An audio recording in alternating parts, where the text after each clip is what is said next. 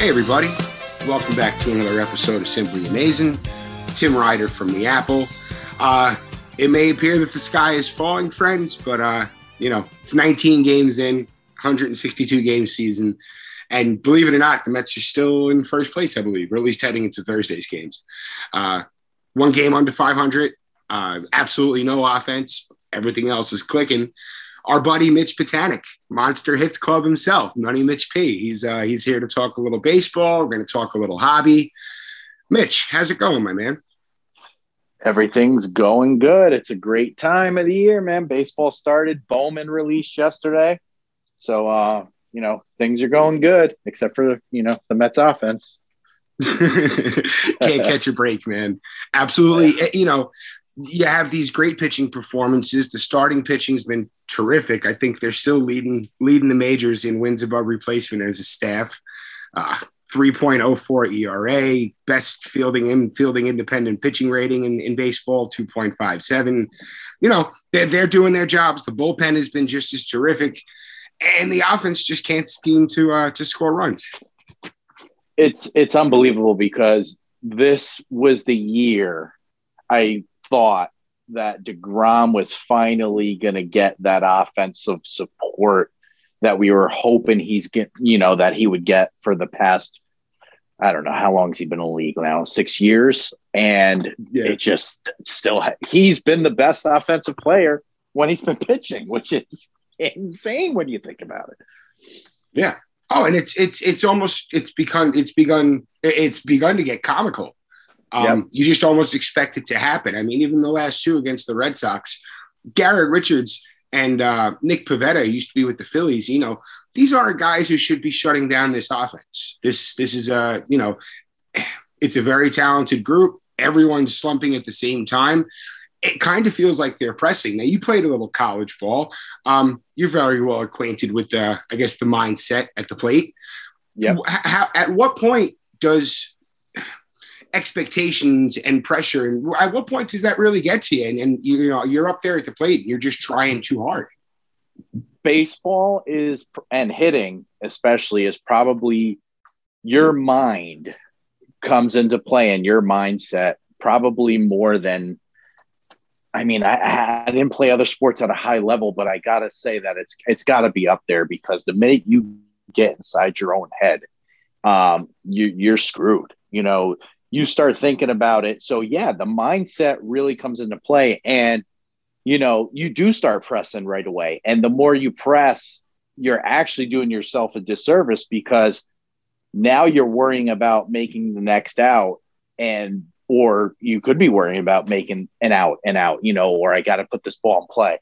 And when you start pressing like that, that's just, it's not a good, you almost need a day off and you need to just clear the slate, meditate, and just, get in the right frame of mind because the minute you start thinking those things, it's, that's when slumps happen and it could get ugly really quick.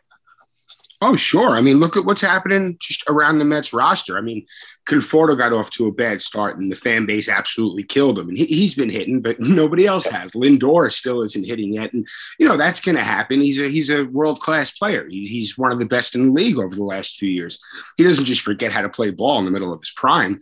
Over the last few games, at least, it looks, I'm not a professional, but it looks like the approach is almost too selective.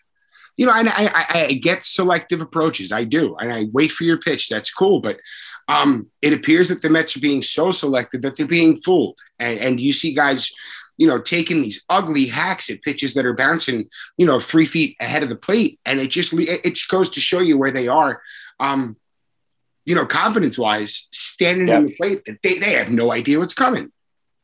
And the confidence is number one when you're up at the plate. And like I said, I played at a high level, but not, major league level. And what I would start to do is you got to stop thinking. And literally what I would do is, instead of thinking, oh, I got to take the first pitch or I got to take this, I would literally go up there with the mindset of, if I knew this pitcher is grooving fastballs because they want to get ahead of me, I'm swinging at the first pitch. Hence, that's how I got the nickname First Pitch Mitch.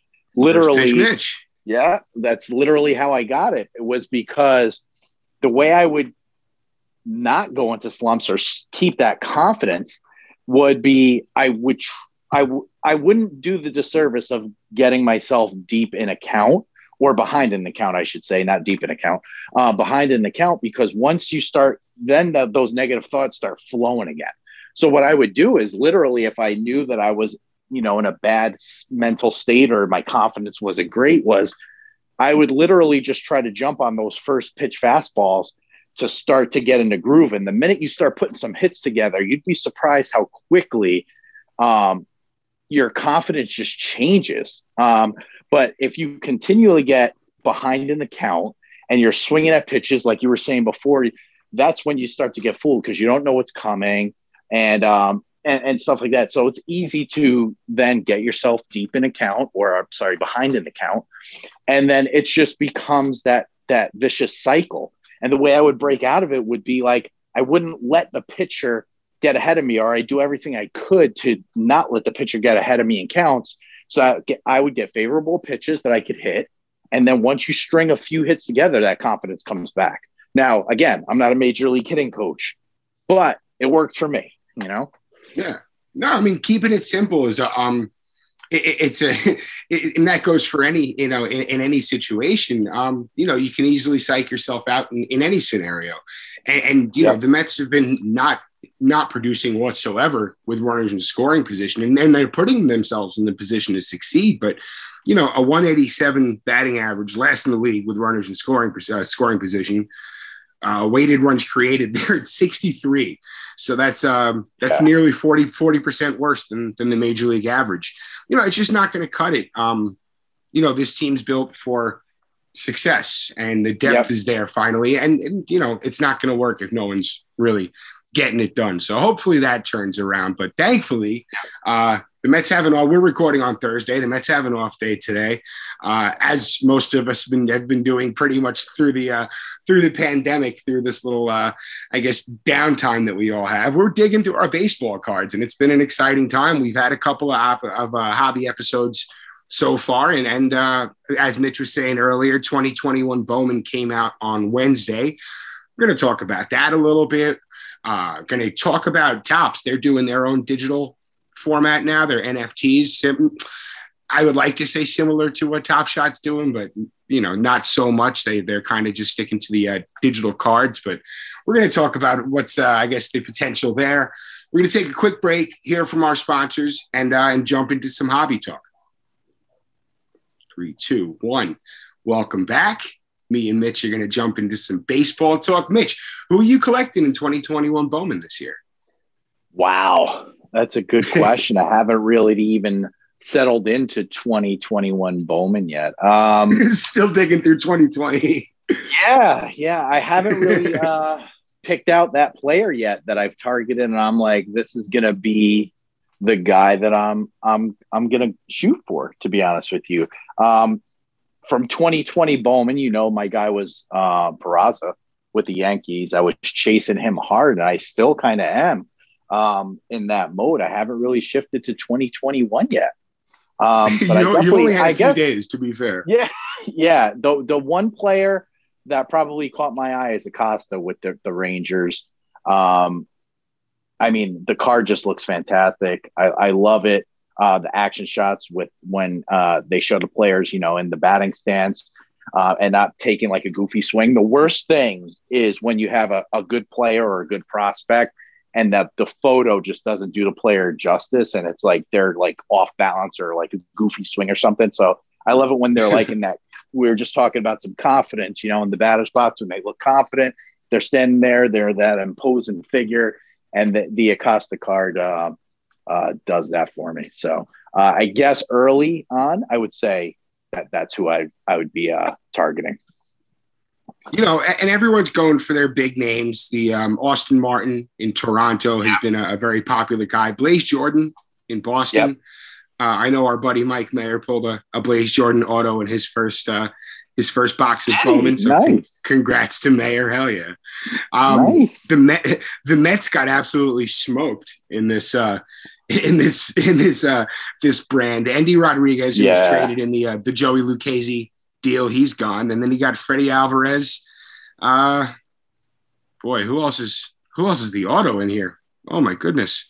For the Freddie Mets? Alvarez. The Mets. Freddie Alvarez, Andy Rodriguez, and Francisco Alvarez, but that's an insert, so those are very rare. Yeah, and Jimenez is their rookie auto, and those are rare enough anyway. So yeah, they're not really a hit. I actually like another guy from the Yankees. I like Kevin Alcantara a lot. Yes. Yeah. Just a giant guy. He's like 6'6" or something. Yeah, and they say that the power's there, freak athlete. So we'll see what happens. He's a little bit lower on the rankings right now for the team, but what's beautiful about Bowman is a lot of times when these products release, a lot of these prospects are towards the mid-teens on their team list, right? And these are the guys that turn into gems. Like the first person I think of is Jacob deGrom. Like he was.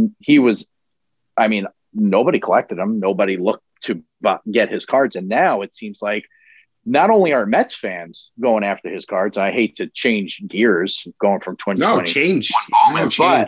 Not only are people like non-Mets fans are going for the deGrom cards, and you're seeing people go after the Topps Now cards and posting on Twitter their mail days, and it's a deGrom card, and maybe they're not Mets fans.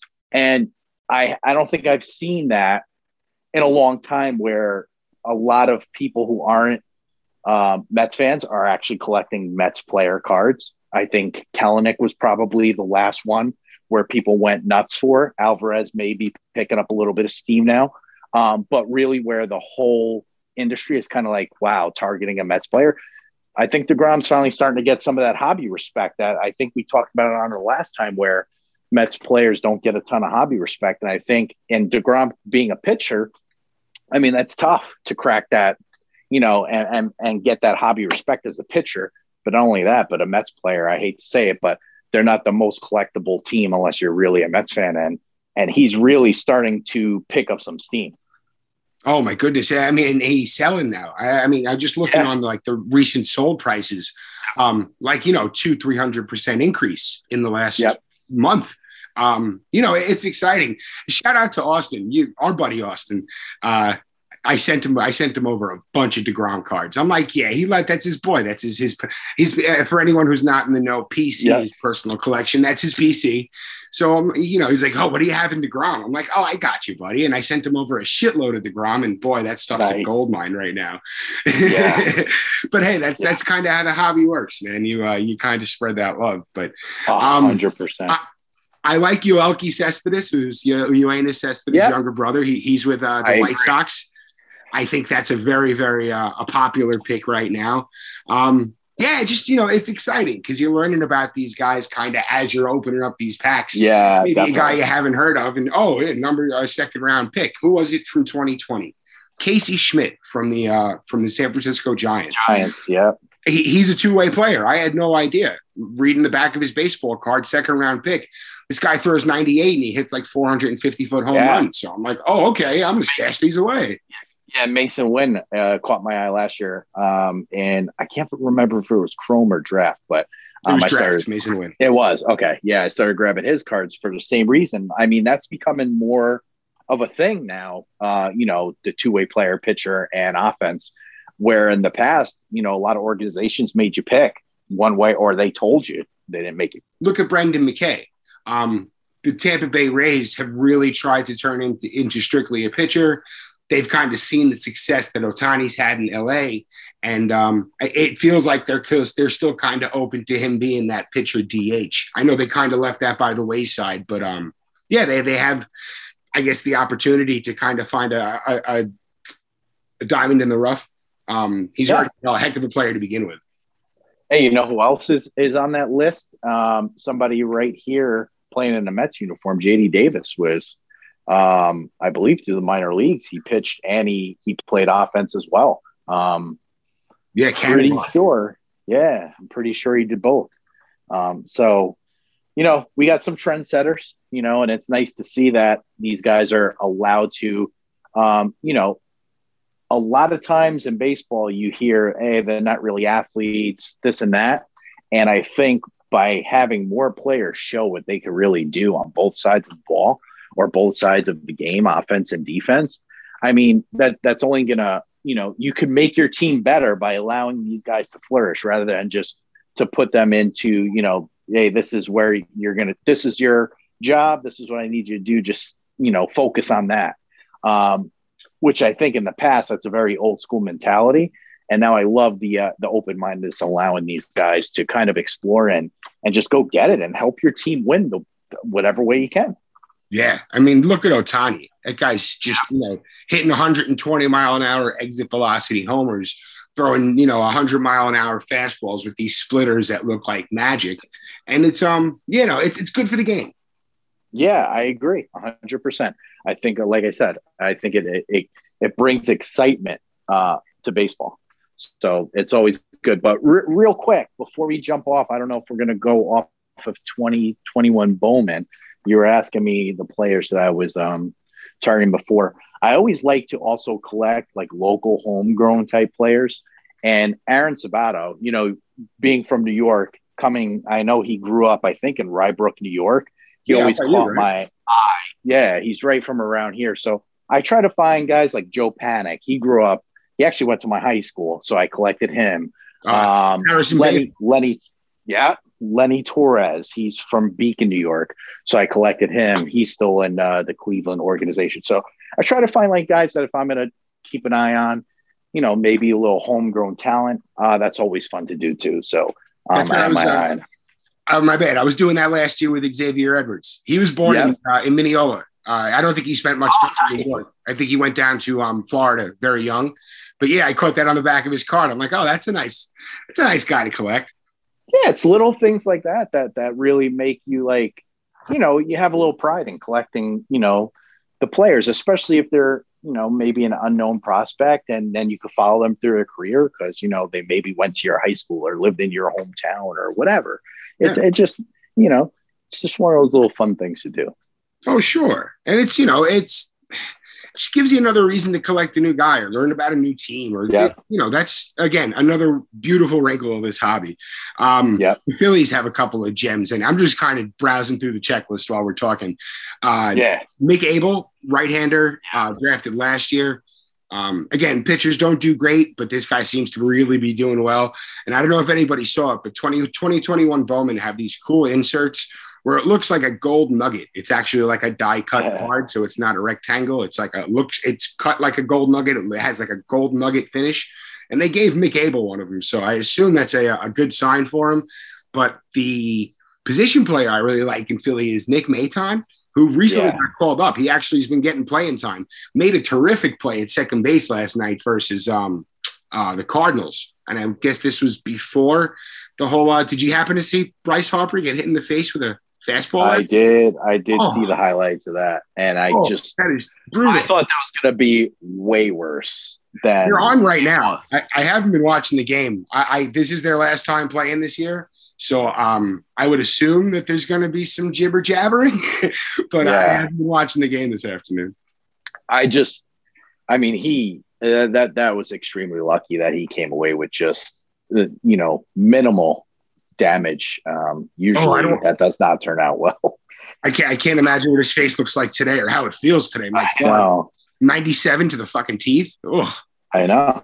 Did he lose any teeth or anything like that? Like, I mean, it's like I'm saying, like, it's just the fact that he didn't lose any teeth. I didn't see any big cuts on his face. Like, wow. He had a little gash on his nose, but I guess, the stitches on the ball do that. But, dude, I didn't see it, but apparently he was giving quotes after the game. He said he's all good. Like, this guy's a freaking hockey player, man. Yeah. He's hard nosed. I mean, that's literally. Pun intended. It's good stuff. Hey, I know me and you were talking a little bit off air over the last couple of weeks about Topps NFTs. I know they're getting into the digital game. I got in. I did pretty well actually on a couple of those base packs. I got a gold Mike Trout. Kind of watching that thing just explode. My goodness. But again, I guess for listeners who haven't got a really good, rundown of what an NFT is and how it works? Do you got a minute to kind of give a quick explanation? Yeah, I mean, I'm not going to give you the most. I'm not a super duper expert in NFTs, but the way it basically works is, yeah, I mean, Top Shot, I could explain it a little bit better, but basically, it's just a digital asset. It's limited. It is minted on a blockchain, so it gives you a little bit of that security. That the idea that it'll show a list of anyone or everyone that's ever owned this digital asset from the day that it's minted to, the current moment. See where it changed hands. You could see what's still out there and available. So there's a lot of reasons why people are excited about the NFT markets. A lot of digital companies are shifting to digital. Topps just jumped into it recently with their Series 1 release, which I believe Topps, I think they released this as almost a feeler to see what the response would be from the market, because, you get a mixed bag of the traditional collector who is not fully understanding the NFT market, not fully engaged, maybe dip their toe in a little bit. And then you have the full-fledged people that are already investing and collecting these digital assets, who maybe weren't into the traditional sports side of it, or sports collectors, who now you see these two worlds almost colliding. And, for the most part, I think both sides of it, there's a lot of room there, and they've both been very helpful, if that makes sense. So if anyone from the NFT world or the digital asset side of it, who has a ton of experience in that side of it, comes across somebody who doesn't have a ton of experience, but now I have a ton of experience with sports memorabilia, and I have that as it's just been they help each other out. And it's been really nice to see the communities come together and really try to build something great, if that makes sense. It's really been fun. There's no other way to put it. It's been fun. So to see Topps getting involved, and like I said, Series 1, I think when they released it, was a little bit of a feeler to see how their traditional Topps fans would respond to it. And I think it sold out pretty quick. Like you said before, the values on a lot of these Series 1's NFTs, or these cards, these digital cards. So they released traditional digital cards. So they literally look like digital replicas of the cards, the regular cards that you'd be ripping open in Topps packs. Mm. I do think that if they want to continue, continue to be successful in this space, they have to get a little bit more creative. And I think that they will. I don't want to say that. I know that some people think that the first release of the Topps NFT almost came across as a money grab, because they saw everyone was switching over, and this was the hot thing to do at the time. Let's launch a bunch of these digital packs. But it was pretty just bland. It was a lot of basic stuff. It's just a digital card. They have the potential now, I think, to really be creative and move almost like in a direction where we saw NBA Top Shot. And the reason why that is so popular and exciting and fun is because it is so different than your traditional card collecting. And I think that's what, drew a lot of people to the Top Shot, was that, hey, these are digital quote unquote moments, where they're little video clips of highlights of, really cool moments from the NBA seasons. And people kind of own those moments, or at least that minted version of the moment. I think there is room for Topps to move more into a more creative space. Like, my idea would be to almost merge what they do at the Topps Project 2020s, Project 70s, and bring in, because really NFTs are going to be huge in the art space. So if you could combine that art card, which Topps kind of owns that, right? Yeah. Everyone goes there. They love that. Sure. If they could do that and include that and make that some sort of an NFT, I think if they figure it out and they keep, not that they should abandon what they're doing with the regular packs, but I think there's so much room for more creativity where they could really own the space and really move forward. with that. Sure. I think, oh, definitely. And even just doing highlights. I think like a Fernando Tatis Jr. home run with a monster bat flip, you get like a limited edition version of that. And, if it's taking cues from NBA Top Shot, you have a LeBron assist that's a limited edition that I think sells for thousands of dollars. Like, there's certainly a page to be taken from that book. I do like that Topps made the first release extremely limited. Even your base cards, I think they're only numbered to something like 2,400, and the gold ones are at 800, and they're, I guess it's almost like an iridescent, and that's a 402, I believe was the serial. But really, they did a terrific job kind of merging, like you were saying, the traditional baseball card into the NFT world. And they kind of had that originally with Topps Bunt a few years back, but really implementing or just stepping forward into the NFT world, like you were saying, the Project 70 or Project 2020, even like animated versions of that. Like imagine, I'm sure you saw the Ronald Acuna Project 70 where it looks like a billion. Have that thing, like a living, breathing thing. Oh my God. These things will do really well. Look at our friend of the podcast, Blake Jameson. He was very involved in Project 2020, still doing his thing with Topps. And, he was on MSNBC a few weeks ago. He made something like $100,000 in a month doing artwork. Yeah. It's a whole new market, and I'm very encouraged that Topps is getting into it. You just want to see him do it right. Yeah, I agree 100%. And like I said, there's so much room for creativity there. So I am optimistic because I saw what they did with Series 1. It definitely took off. It was popular. People are still talking about it. The values are continuing. Right now, if you follow NFTs, the top two marketplaces in NFTs right now are Top Shot is still number one. They've been number one for probably the past 4 or 5 months, at least the start of 2021. And then number two now is the Topps NFT market with total sales. So they track it by total sales done in the marketplace. And the Topps NFT is number two behind NBA Top Shot. So they're on to something there.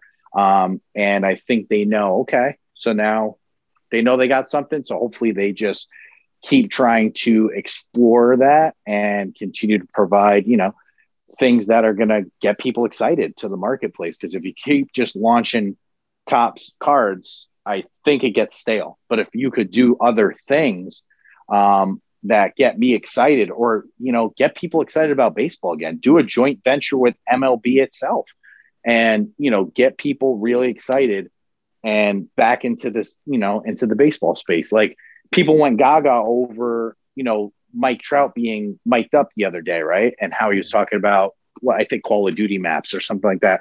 Like NFT, that sort of stuff. Well, there's nothing, you could go in a million different directions, and it just brings in the younger generation and keeps them. And then your sport just keeps growing and evolving and keeps that excitement. I think the biggest thing is turning these old school hardened actual physical card collectors or even memorabilia collectors and turning them. I think that's the biggest kind of indicator that they're onto something. Like, boy, you're getting these lifelong baseball card collectors or basketball sports card collectors to buy in to digital assets of highlights that you could see on YouTube. But no, I mean, you see the collectible aspect to it. And, what were the Topps premium, the Topps regular packs, the base packs, I think they were $5 a piece. Like, even if you just wanted to build a little set and what you can get, it's not an extremely tough hit on the wallet. Clearly, there's a lot of room for growth there if that's how you want to look at it. But even just from a fun aspect, collecting, it's fun, it's cool, and I think that's the bottom line when it comes to this, right? Yeah, it is. And the thing I love about NFTs is now that everyone carries like a smartphone with them, like it's not easy to carry your card collection around with you, right? I mean, I could take a zillion pictures of all my favorite cards and, store them on my phone. And then whenever I want to look at them or show them to, my buddies or, throw them on social media or whatever. You can, but like you're carrying your collection literally everywhere you go. So I could just access it anytime, look at it. So it's really cool. And I got to admit, I was one of those, collectors when I first heard about Top Shot. I didn't get into it until around January of this year. And it's been out from before that. But when I originally heard about it, I was like, what? This doesn't even make sense. Like I was one of those guys. I can admit it, but I made good choices in my, hobby lifetime, but I've made so many bad choices because I just had a closed mind about stuff. And you realize that, hey, I've learned keep an open mind. I put in the amount of money into the Top Shot, and I went in with the attitude that, I'm going to go and have some fun with it, see what happens. I love the idea of the challenges. That's what really dragged me into it or caught my attention was the challenges and trying to unlock these limited moments that weren't released and you couldn't purchase them in the store unless you earn them and then sold them. Obviously, you could buy them afterwards. But the idea of unlocking these by trying to piece together these challenges and really caught my attention because that was something that just seemed really fun and cool to me. And it reminded me of like being a kid again, like when you would buy a bunch of G.I. Joes and like you'd have to cut off the UPCs and then I forget what you had to do, but you could mail them in for like soup. I think that's how Snake Eyes, like you had to get him originally. Like I remember doing that as a kid and it just brought me back to my youth of just doing challenges to try to get something that no one else, had. And that's the cool part about collecting is like when you own something that no one else has, it gives that, it's a little bit more prestigious and it's just cool to have something like that. That's rare and it's yours, so that immediately really drew me into Top Shot was the challenge aspect of it. And the fact that, for a long time, keeping a closed mind, I've missed opportunities in the hobby world, investing world, whatever you want to say, because, you just didn't act soon enough. And this time I was just like, you know what? I'm just going to put in what I think I wouldn't be afraid losing. I'm going to have some fun with it. And it's been a great experience ever since. So I'm taking that experience into other things now. That's awesome. And it's just only growing that market. So that's, it's a very, it's exciting time for the hobby. I think it's cool. Yeah, I agree. And it's the thing I think people are afraid of with the NFT stuff is they don't want to see something that could potentially replace their sports card hobby, which they grew up with. And we can't look at it that way. This is a supplement to it. And I think they both can exist. And not only that, but thrive and build off each other, where the excitement and knowledge you gain in one field will make you that much of a more knowledgeable collector in another field. So I think they could play off each other versus look at each other like, oh, this is bad. This is new and bad versus, hey, this is great because now I could do this and look at the opportunities that are presenting themselves with it.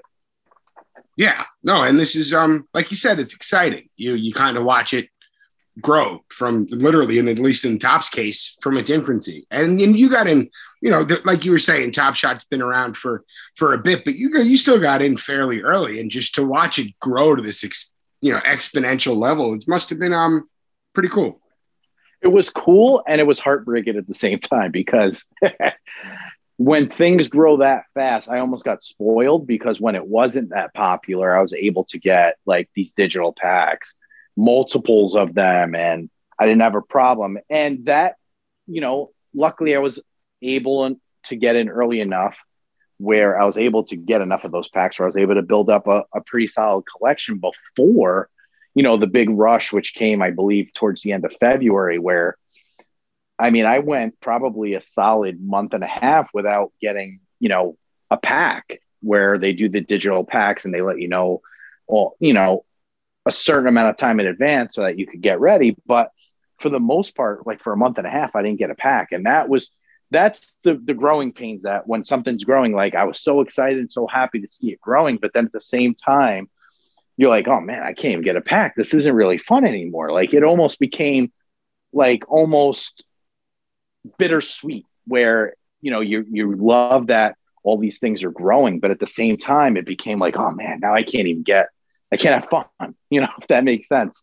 So that's a little bit of the emotional roller coaster that I went through. But yeah, it's awesome to see the stuff exploding, seeing people that, this is bringing in people that necessarily aren't sports fans, which is cool because now, and I think that's why a lot of the NBA and probably Topps and also, the others, I think NFL signed a contract that they're going to start launching NFTs. But what they want to start doing is bringing in people that haven't been exposed to their sport yet. So there's all untapped markets out there that they're trying to tap into. And this is like the gateway for them where, I see it all the time on NBA Top Shot where people are like, I've never even really watched a basketball game, but this looks like a cool concept. And then I started watching this person because I started collecting them and now they're a basketball fan. That's awesome. Like, that's fun.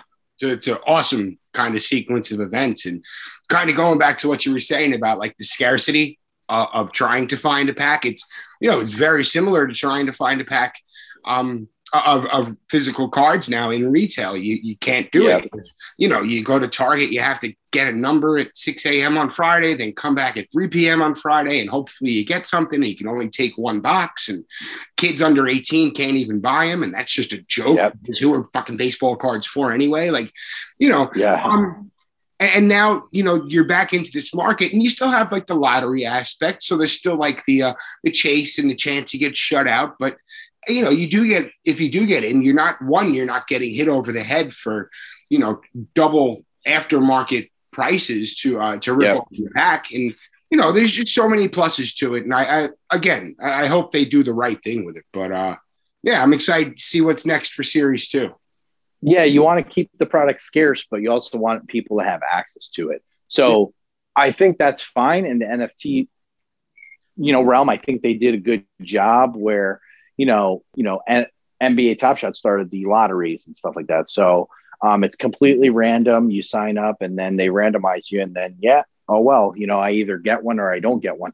But when it comes to like people going out, buying up everything in the stores, that's a different story because there's a difference between scarcity and just not being able to get out and grab a pack of cards if you want. So I get the frustrations, and I actually tweeted about the other day how the market has changed, and a lot of people may not realize it, especially if they've been collecting, probably if they started even probably in 2020 and beyond, which I know a lot of new collectors came into the market in 2020. But like if mid 2019 and before, you could walk into a Walmart or a Target, have your choice of, what product you wanted. And a lot of times they had stuff on clearance because it didn't sell out from the previous season. So I could walk into a Walmart or go to the Walmart website and get 2017 Topps Update blasters and whatever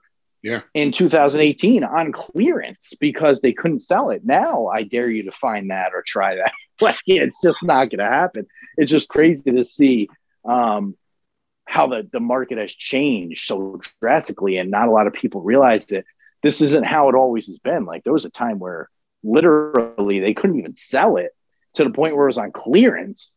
And now it's like, even if you wait online for an hour, you may not get anything.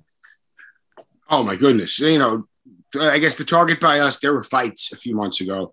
So they stopped selling cards altogether. And now they're doing this lottery system where you have to show up at 6 o'clock in the morning, get online, get a ticket, come back. You can only buy one ticket or one item, and they only put a certain amount of everything out. And, it's just it's a nightmare. And then you go on to like, you go on to eBay, you're paying triple what they just bought them for. You go on to StockX, and that's it's a little bit more fair, but it is what it is. It's the market. I've moved over to singles. I buy my singles on eBay. I'll join in a break every now and then. Actually, I haven't been breaking a whole bunch, but I'm in a 2021 Bowman break tonight. I'm looking forward to it. Yeah, and listen, I got to be honest here. Like 2021 Bowman, usually I would go real hard at Bowman breaks when whenever the product launches. Either when I would be doing them for the Monster Hits Club, or like for myself, I'd go, I'd be buying it up left and right, trying to hit as many cards as possible. And now it's to the point where even Bowman's getting to a price point where a team that doesn't provide you with, the what I would call the top tier prospect is almost pricing you out, even if you're doing card breaks. And it's almost to the point like me, who, that's how I got the majority of my cards in the past, especially Bowman, was through breaks. I'm even saying I'll do a couple breaks for some fun because, you can go for that lottery ticket chase like we were always talking about. You have a little bit of fun. But for the most part, I'm going to find a prospect that I want to, kind of track and follow and collect. And I'm just going to hit eBay or reach out to people when they're selling it on Twitter and just say, hey, I'll take that. That's what I did with Nick Gonzalez. Yeah. I mean, I did a few breaks last year. I was super high on him, did a few breaks, but the Pirates were so expensive in these breaks because obviously he's one of the top prospects that I couldn't, continually chase that way. So it turned into, hey, let me see what I could buy on, off eBay. And you just got to buy the singles and go for it. Yeah, I may not, I'm not going to hit the red out of 5 or the superfractor, but I'll be able to collect and have fun and do it that way. So there's two, I think as the market changes, people have to change their philosophies and see what works best, or not philosophies, but their strategies, and it's totally, whatever works for you is what works for you. And then just go do it and have fun while you're doing it. Oh, and I've been, I guess I could say I've probably been back in the game for maybe 2.5, 3 years. And I've changed my approach many times. It's almost as quick as, I'll get a haircut. You can pretty much time it up. You have to kind of adjust. And that brings us right back to baseball. And Joe Girardi from the Phillies had an awesome quote on Friday. You know what? I'm actually going to take a second to pull it up because it's about adjusting, and it's just a terrific quote. Give me 1 second. Because, hitting across the league, April's always been a very, very tough month. Once it warms up, so do the bats. We've seen this happen plenty of times. But here we go. I'm going to go ahead and read it verbatim. I think it comes down to players have not adjusted to what pitchers are doing to them. Pitchers adjusted to hitters. Now hitters have to adjust to pitchers. Pitchers are pitching up and down in the zone. I don't think hitters have done a good enough job of adjusting to it. And that's, that speaks to so many things. You have to always be not only able to adjust, but willing to kind of adapt with the situation. That goes for baseball. That goes for collecting cards. That goes for anything. And it's they all kind of lean on each other, and it all kind of blends into one. And it's like you said, it's a fun time. Baseball season's back. Baseball cards are booming. How could you not be happy? No, I agree 100%. And like you were saying, adaptability is the key, and probably all facets of life. It's one of those survival of the fittest things. Those that adapt will, continue to prevail, and those that fail to become the blockbusters of the world. I know everyone uses that mentality, or that example, but it's absolutely true. And baseball is back, and once the weather warms up, I'm sure the Mets bats will too, because I used to hate coming back from Florida and then having to play in the colder weather. At least it's been a little bit warmer lately, but that used to be the worst. I used to hate playing in the cold, man. I hated it. Baseball is just not made for cold. It's just not.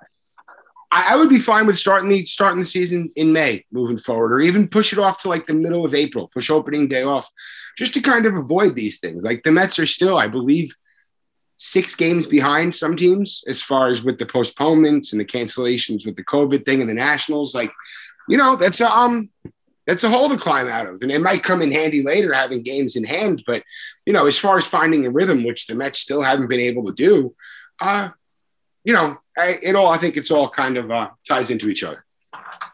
I agree 100%. All right. I'm just letting my cat out. He's scratching at the door, pissing me off. I think we've touched all our bases. This was kind of, I guess you called me like, all right, I got some time. Let's do it. And I'm pretty sure we kind of hit everything. I think we hit everything, and we hit it hard. Yeah. The Mets got to start hitting, baby. Monster Hits Club and pulling hits. Pulling monster hits. By the way, we're like knee deep and definitely trying to make a strictly hobby show. So keep an eye out for that. But pulling monster hits, that's what we do. That's right. All right. Mitch, where can everybody find you on social media, pal? At First Pitch Mitch on Twitter. I do not have Instagram anymore, so just at First Pitch Mitch on Twitter. All right, man. Hit me up. I will. I'll give you an update on how I do on Bowman later. All right, sounds good. Give me a text. Yeah. All right, guys. The Metsies have they're in Philly this weekend. You got Stroman going on Friday against Chase Anderson. Taijuan Walker facing Zach Wheeler on Saturday. David Peterson's back on Sunday to take on Zach Eflin, who stifled the Mets last time out. Hopefully they get the best of him this time. Something's got to give. Got to win some games. Got to make up some ground. Have whatever cliche you want to use. All right, everybody. We will see you next time. Let's go Mets, and adios.